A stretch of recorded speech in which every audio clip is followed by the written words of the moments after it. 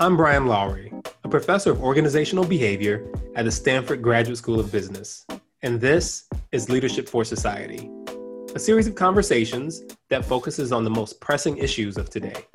This fall, we're talking about race and power. Today, we're focusing on the role of policy in creating a just and equitable society.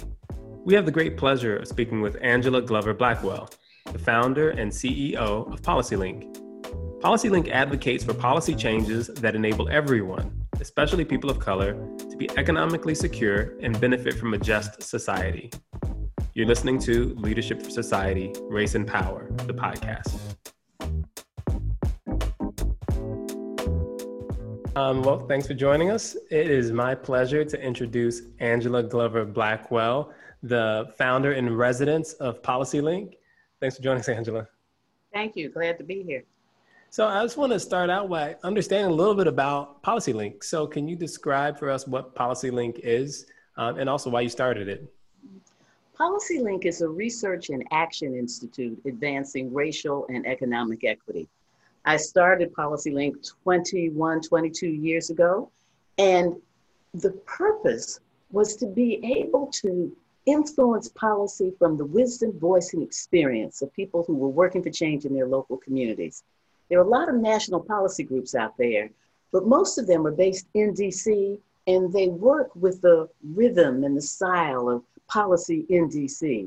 My experience doing a bunch of other things before I started PolicyLink was that people in local communities, organizers, residents, service providers, people in local government are very creative when it comes up to solving problems. But the world of national policy gets done at some distance from them. I really thought that local leaders are national leaders. They're solving the nation's problems, and we ought to be doing policy from their point of view. That's why I started it.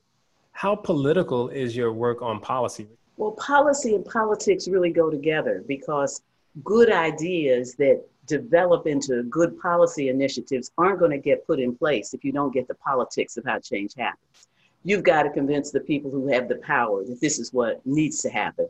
And just having an elegant policy idea is not going to necessarily move it forward. Too often, it's the lobbyists who are moving things in DC. And we actually think that that same organizing that works in local communities is important at the national level, which is one of the reasons, just to jump right into the moment, Black Lives Matter organizing has done more to push forward conversations about police and reparations and work and housing than all of the elegant policy ideas coming out of those think tanks. People who deal with racial equity are really understanding that you have to put it all together. We need the data. We need the policy development. We need the politics. We need the people who sit in the halls of power, but we also need the people on the ground who understand their issues to be in it and stay in it. You use the word equity. So I'm curious, how do you distinguish between equity and equality? That's come up quite a bit in the sessions we've had thus far. I'd love to hear you talk about the difference. With equality, like just take education. That when people talk about equality in education, I think what they have in mind is that children ought to go to school for the same amount of time, use books with the same kind of curriculum, have teachers with the same training, and hope and wish for equal outcomes. What equity asks is, what's the outcome? We want all children to achieve at high levels, graduate, and go on to reach their full potential. Once you know what that outcome is and you say all children, you then back into what the inputs have to be. So equity really focuses on the difference between where you are and where you want to be without getting so caught in equality that you might miss the equity goal altogether. But you think about those same children. Some children who live in communities that have suffered from underinvestment don't have the kind of things that upper class communities have in terms of parks and stimulating activities and parents that can connect them both by money and networks to everything they need. If that's what's needed to reach your full potential, and some children don't have it, then the government needs to ask, how do we make sure they get it? So I think that the equity discussion really takes the civil rights movement to the next level. Are we ready for that? Because here's what you're saying. Here's what I hear. There are inequities in the society. I don't think anyone, any reasonable person can look around in this country and not see that. So let's just take that as a given. And it's the role of the society or the government to address those. And to do that, what that means is providing more for some than others, because some people need more to achieve their full potential. And it's the role of the society and via the government, as what I assume you're saying, to provide that kind of possibility. Are we ready for that? You know, 20 years ago when we started Policy Link, nobody was ready for it. I can't tell you the amount of pushback that we got. We got it from philanthropy, we got it from business, we got it from government, we got it from academics. We even got it from peers who wanted to know, well, what do we need new language for? We haven't achieved equal opportunity. Let's focus on that.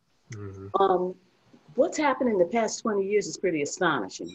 What's happened in the past 20 weeks is pretty astonishing. That we have gotten to a point in this country where a lot of the leadership from all those quarters is actually calling for, ready for, trying to lean into and figure out how to be part of the equity movement. And they're talking about it in exactly that way. What has happened is that people are starting to understand that the fate of the nation is dependent on getting equity right. I'll tell you what I mean. As we become a nation in which the majority will be people of color by 2044, that's actually after the fact. Because by 2030, the majority of the young workforce will be of color. This year, the majority of all children 18 or under are now of color: Black, Indigenous, Latinx, Asian, mixed. What that means is that the fate of the nation is dependent on the very people who have been disproportionately left behind. This country has really been known for its vast, stable, and growing middle class. If people of color don't become the middle class, there will be no vast, stable, and growing middle class. And so while when we were talking about equity is the right thing to do, you attract a certain number of people who are attracted to every movement that is the right thing to do. And maybe you get a few more when you put a different spin on it. But when you think about where we are now, it's an imperative. It's a democratic imperative. It is an economic imperative. It is a national imperative. And I am here to tell you that business leaders, government leaders, philanthropic leaders, civic leaders get it. And I can't find enough time in the day to talk to all the people who will suddenly want to know about racial equity and how to get some. Okay. I'm going to tell you right now, I love the optimism and energy. I'm not sure I'm convinced yet, but I love it. I want to come back to that, but let me go into some local things for a bit. So we have a number, as always, propositions on the ballot in California, because we do direct referendum, right? Popular referendum. And I'm curious to hear your thinking about two in particular. So I'd love for you to give a quick description of Proposition 16 that's on the ballot, and tell us where your organization is on that proposition.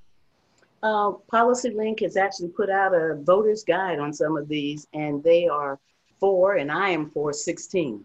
16 actually allows for us to be able to undo the discrimination that is taking place by putting back in place things like affirmative action that actually allow for taking race into account as we're looking at higher education, we're looking at contracting opportunities, we're looking at decision making.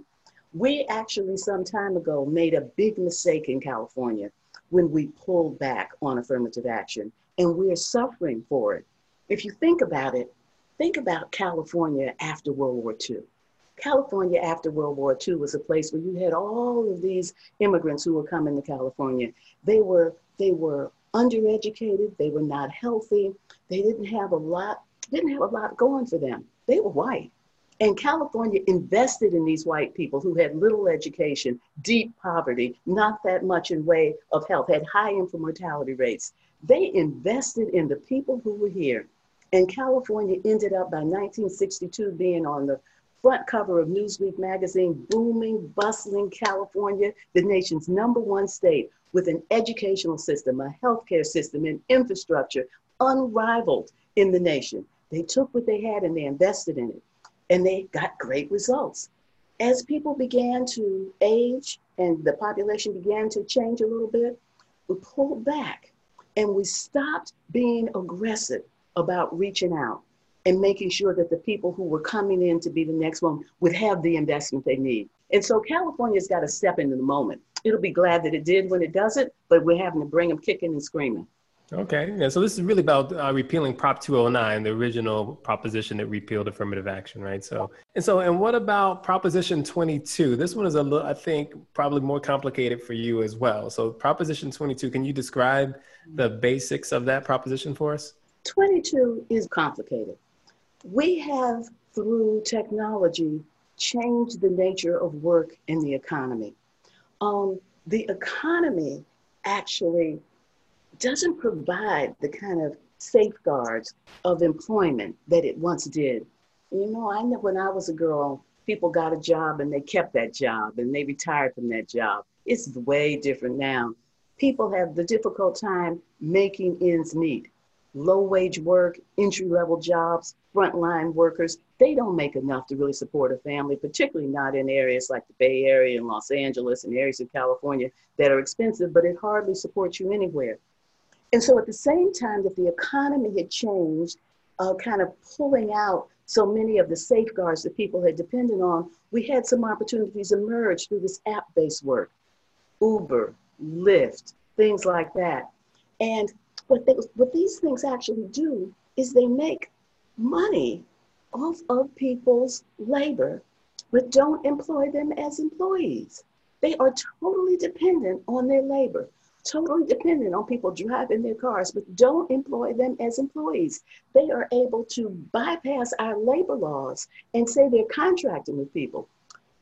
We had Prop 5, I guess it was, or that actually said that you had to treat these people who were employed through these app-based jobs as employees with all the benefits of employment. 22 snatches that away. 22 snatches that away. And I'm sure the public is confused because you see all these people on the television commercials about 22 saying, don't take my job away. It's my extra job. I've got one job and I just do this on the side. I'm a student and I'm just doing this to make a little spending change. Well, a whole lot of people in California are doing it to make a living, to support their families. They want to work more hours. They want to work steady hours. They want to have benefits. They want to be able to have those things that come with secure employment. And that is why we think that we need to vote no on 22. We need to keep the labor laws applying to these app-based businesses. And no on 22 does that. Mm-hmm. So what's interesting about this one is you have a number of organizations that I think would agree with you on many things, right? So you have, I think it's last I looked, maybe 10 chapters of the NAACP, national Asian American organizations, and a number of others that are interested in racial justice that are yes on 22. So I wonder, like, what do you think about that? How do you make sense of that? Because again, I assume that you agree in terms of the goals that these organizations are trying to achieve, but there's differences in how you all are reading this proposition. What do you make of that?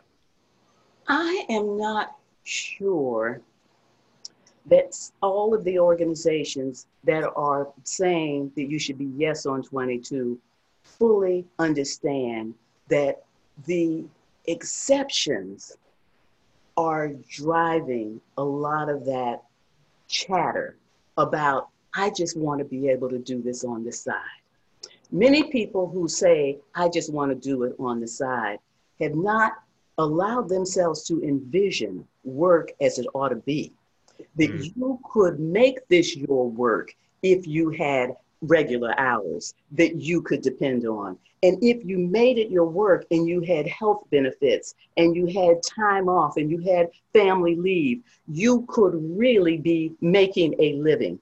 We have gotten so sucked in to these jobs that you have to have 3 or 4 of them to be able to piece together a living wage. People have just gotten so into that, they're afraid to give up one of those pieces, as opposed to fighting to make a piece what could be your whole job. And so we have a culture that has just gotten accepting of an economy that does not work. We need to fight against that. Yeah, I see that. And I also see an interesting distinction between the people who would be a yes and a no here, right? So there are people who would be focused on the immediate jobs, right? They may not be great, but I need something, right? I hear what you're saying. I agree with you, but I got to eat today. And today, this is providing me enough to get something to eat, right? And what you're talking about, I think, is a longer term kind of, a labor movement, a focus on the relationship between labor and capital. Like, what kind of society do we want? But if I were going to be on the other side of that, I would say, like, it's a little paternalistic for us to tell people what they should want or need. If they want this job and they need this job, we should have those options available to them. And to take them away is, this is how people push against the liberal position, right? It's a paternalistic approach to people's lives, right? We're just telling them what's best for them. And if you get on board with what we're selling, your life is going to be better, but in the short term, it might hurt a little bit, but it's good for you. How do you think about that? I think it is the job of government to be able to put together systems in which people can live their lives. And those systems have to be guided by some principles. And when you're talking about principles, there are going to be some people who don't want to be bothered with that. They want to live on the outside of that. But what government has to do is it has to look at the overall picture. It has to say, these are the things that are going to guide our role in terms of governance and governing, in terms of policy and strategy. And I think that we need to get back in that business when it comes to our economy. Our economy is failing the American people. And you don't have to you don't have to go too far. You don't have to talk to too many people before you will get reinforcement for that. There are people who have no security about their housing, no security about food, no security about their health. And the economy is just moving in a direction that it is failing people. We need to begin to think about, how do we get this economy working again? How do we get the people who are making the big bucks? How do we get the companies that represent the future to understand this isn't just about how much wealth you can extract, but how do we build a system that is sustainable going forward? And in building that system, there are going to be some people who are going to fall on the outside of it in terms of what they want. But we can't create a system that allows for the people who want something slightly different to be able to control what it is in terms of standards and principles that we're applying as we try to govern through policy. I hear you. And I'm going to now push back on your optimism because I like it, but I'm not completely convinced yet. So the economy is developing, as you pointed out. The gig economy has, exploded over the last, 5-10 years. There's some thinking that we're moving toward automation, like self-driving cars, which will concentrate presumably capital in even fewer hands because they won't even need the drivers. And you're talking about creating a fair system. This is a large thing to address, right? How do you think about changing the whole system, right? So, and the reason I'm bringing this up is you talk about the difference between revolution and evolution. Tell me what this revolution looks like. Well, this is an extraordinary moment that we're in right now. And you're right in seeing my optimism. But I also am not naive. I know that this moment could pass without any measurable change happening.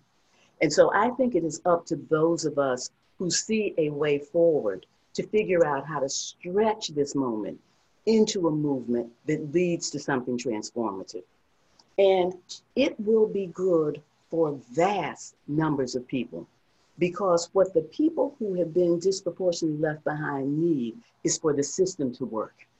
We can just take one system after another. Take education. Anybody who looks at the education data knows that our education system on a whole is failing. It doesn't mean it's failing everybody in it, but on a whole, it doesn't look good when you compare it with other countries and you think about what it is that we need.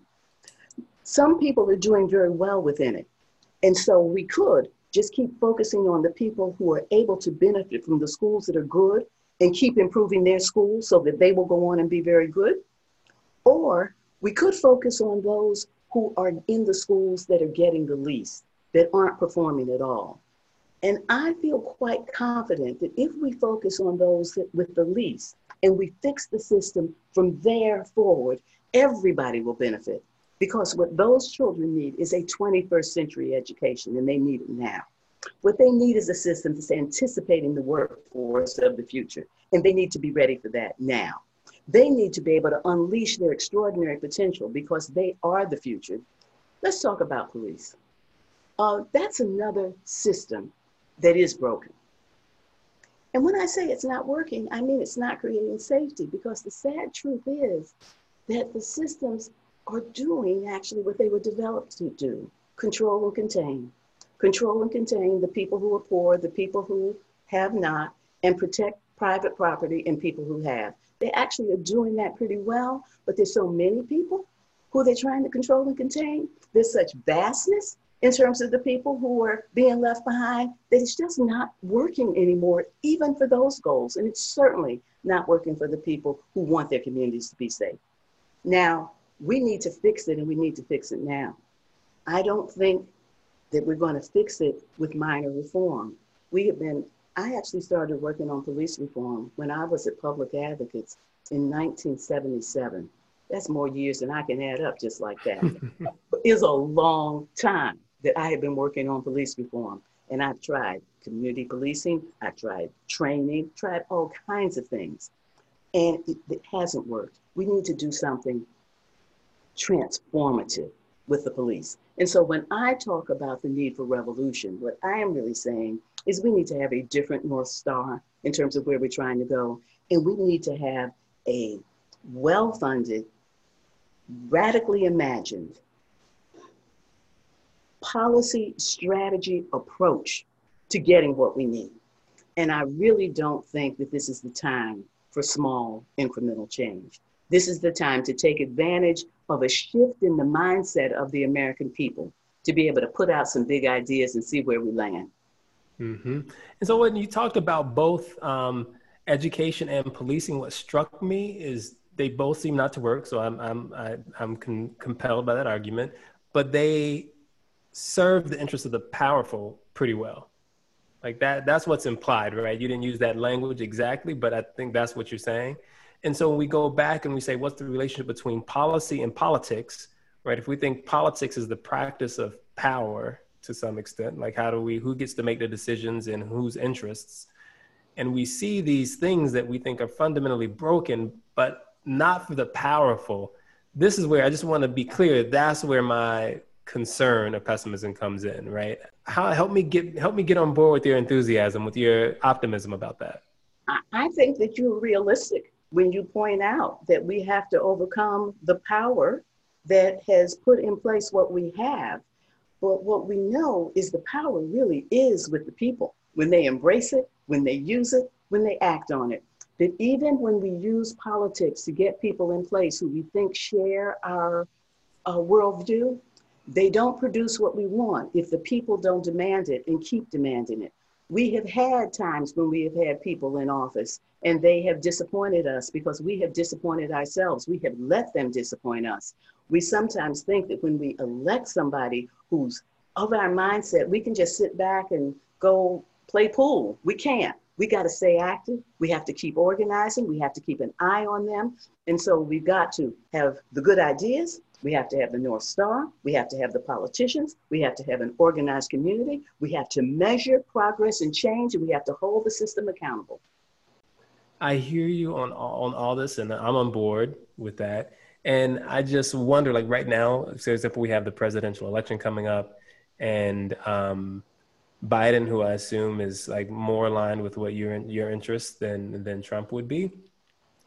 He still is very tentative on some of the things that you talk about as revolution, right? And this is my reading, I'll just say this is my reading, right? That he is trying to get elected, that he is on policing, for example. You brought up the policing. He's tentative on police reforms for reasons that I think are understandable, whether we agree with them or not, but you understand why he would be, I assume. Like, how do you create revolution in this context? Well, I think that one of the ways is to be comfortable with your role.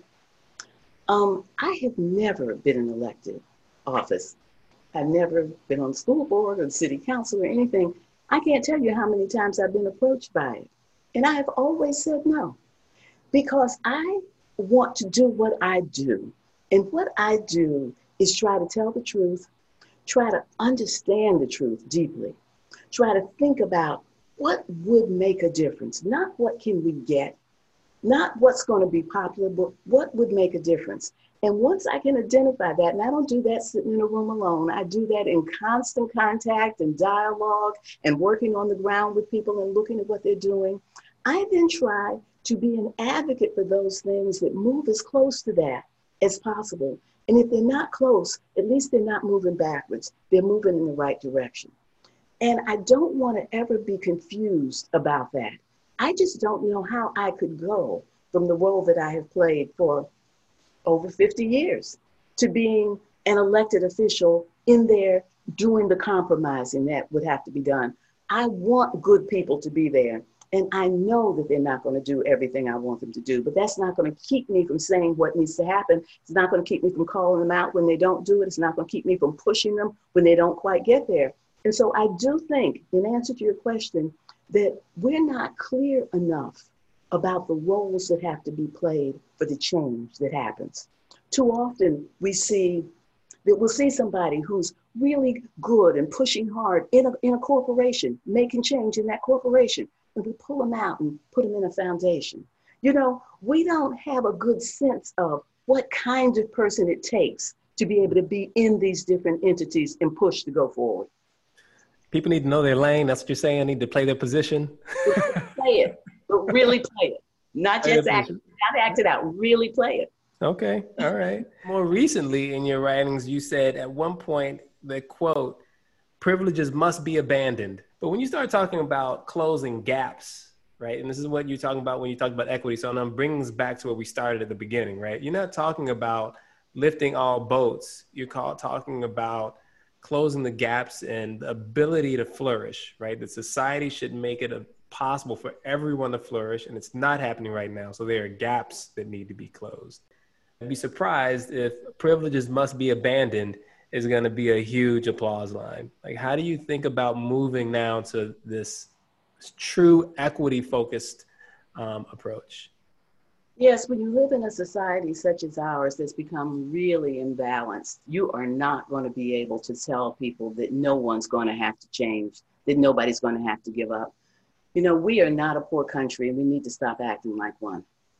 Wealthiest country on the face of the earth, and yet we talk about austerity. We allow children to go to schools that are horrible, people to live in terrible conditions, homelessness all around.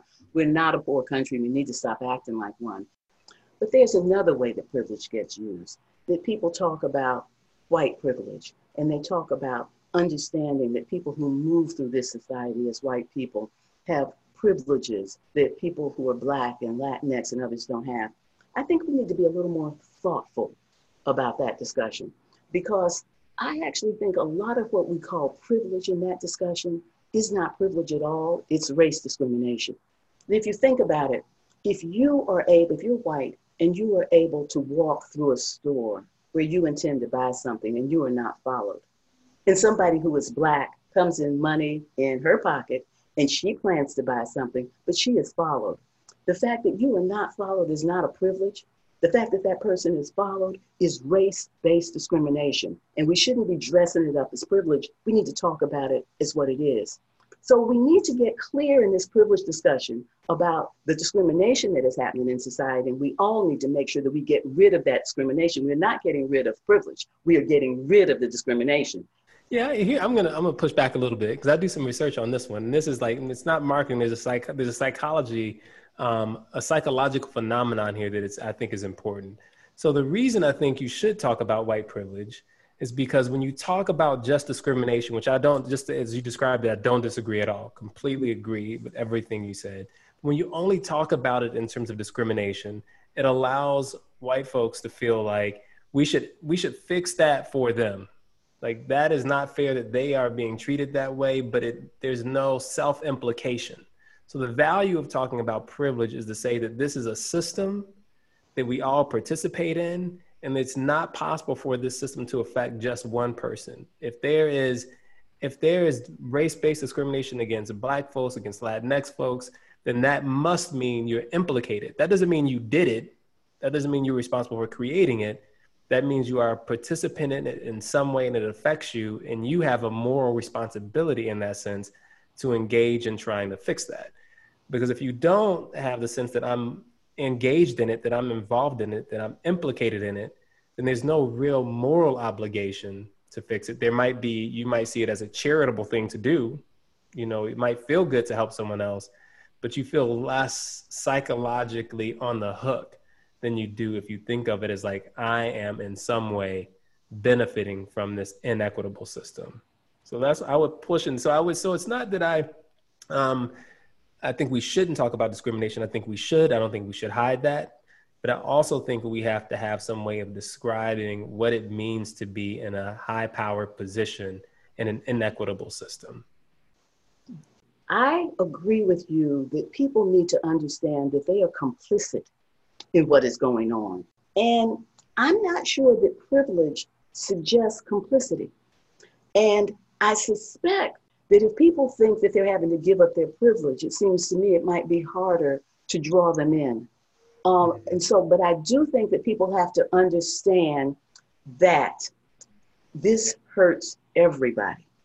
And when we look at the people who are really wealthy, when we look at the 50 people who have the wealth of nations, when we look at how much wealth that some people have, they need to give some of that up, but they'll still flourish. They may do better. You know, we are not talking about putting them homeless. We're just talking about how much do you really need?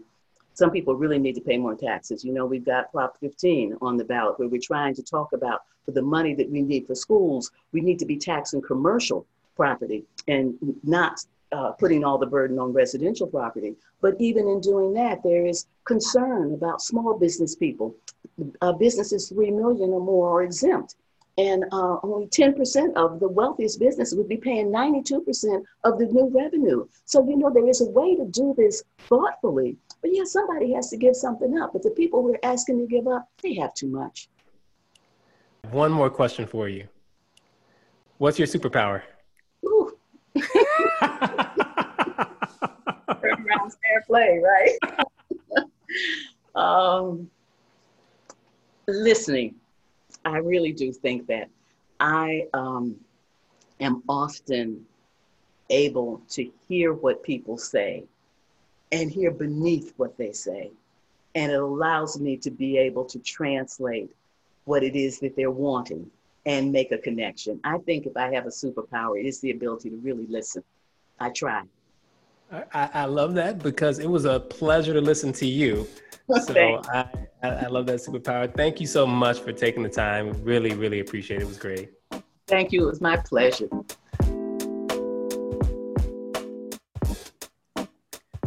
After my discussion with Angela Glover Blackwell, I was curious what my students had made of it. So I checked in with Danielle. Here's what she had to say. Angela really captured like the energy and vigor and hope and transformation is something I like. I really appreciated her way of like trying to figure out what's the best way to translate some of these messages to larger society to get her voice heard. I had never really thought about like what does it mean to be someone in policy or like community organizing, and what's the impact of like taking folks away from that and putting them in a different role or, I guess I never really thought there was an argument for like staying in your lane in some ways. And she convinced me another way. And so like, I was just really, like, I always love when my ideas, like when there's something new that I didn't realize that I got out of that. And that was probably like those two things were what I'll take and try to figure out like, what is my role in society within this movement? And like, maybe I don't do a little bit of everything. Maybe there's a way to have the best impact based on who I am and what I have to offer. And I'm curious what that looks like for me to explore. You've been listening to Leadership for Society, Race and Power, the podcast series. This show is produced by Stanford Graduate School of Business, and our theme music is composed by Belief. For more episodes in this series, make sure to subscribe to the Leadership for Society podcast.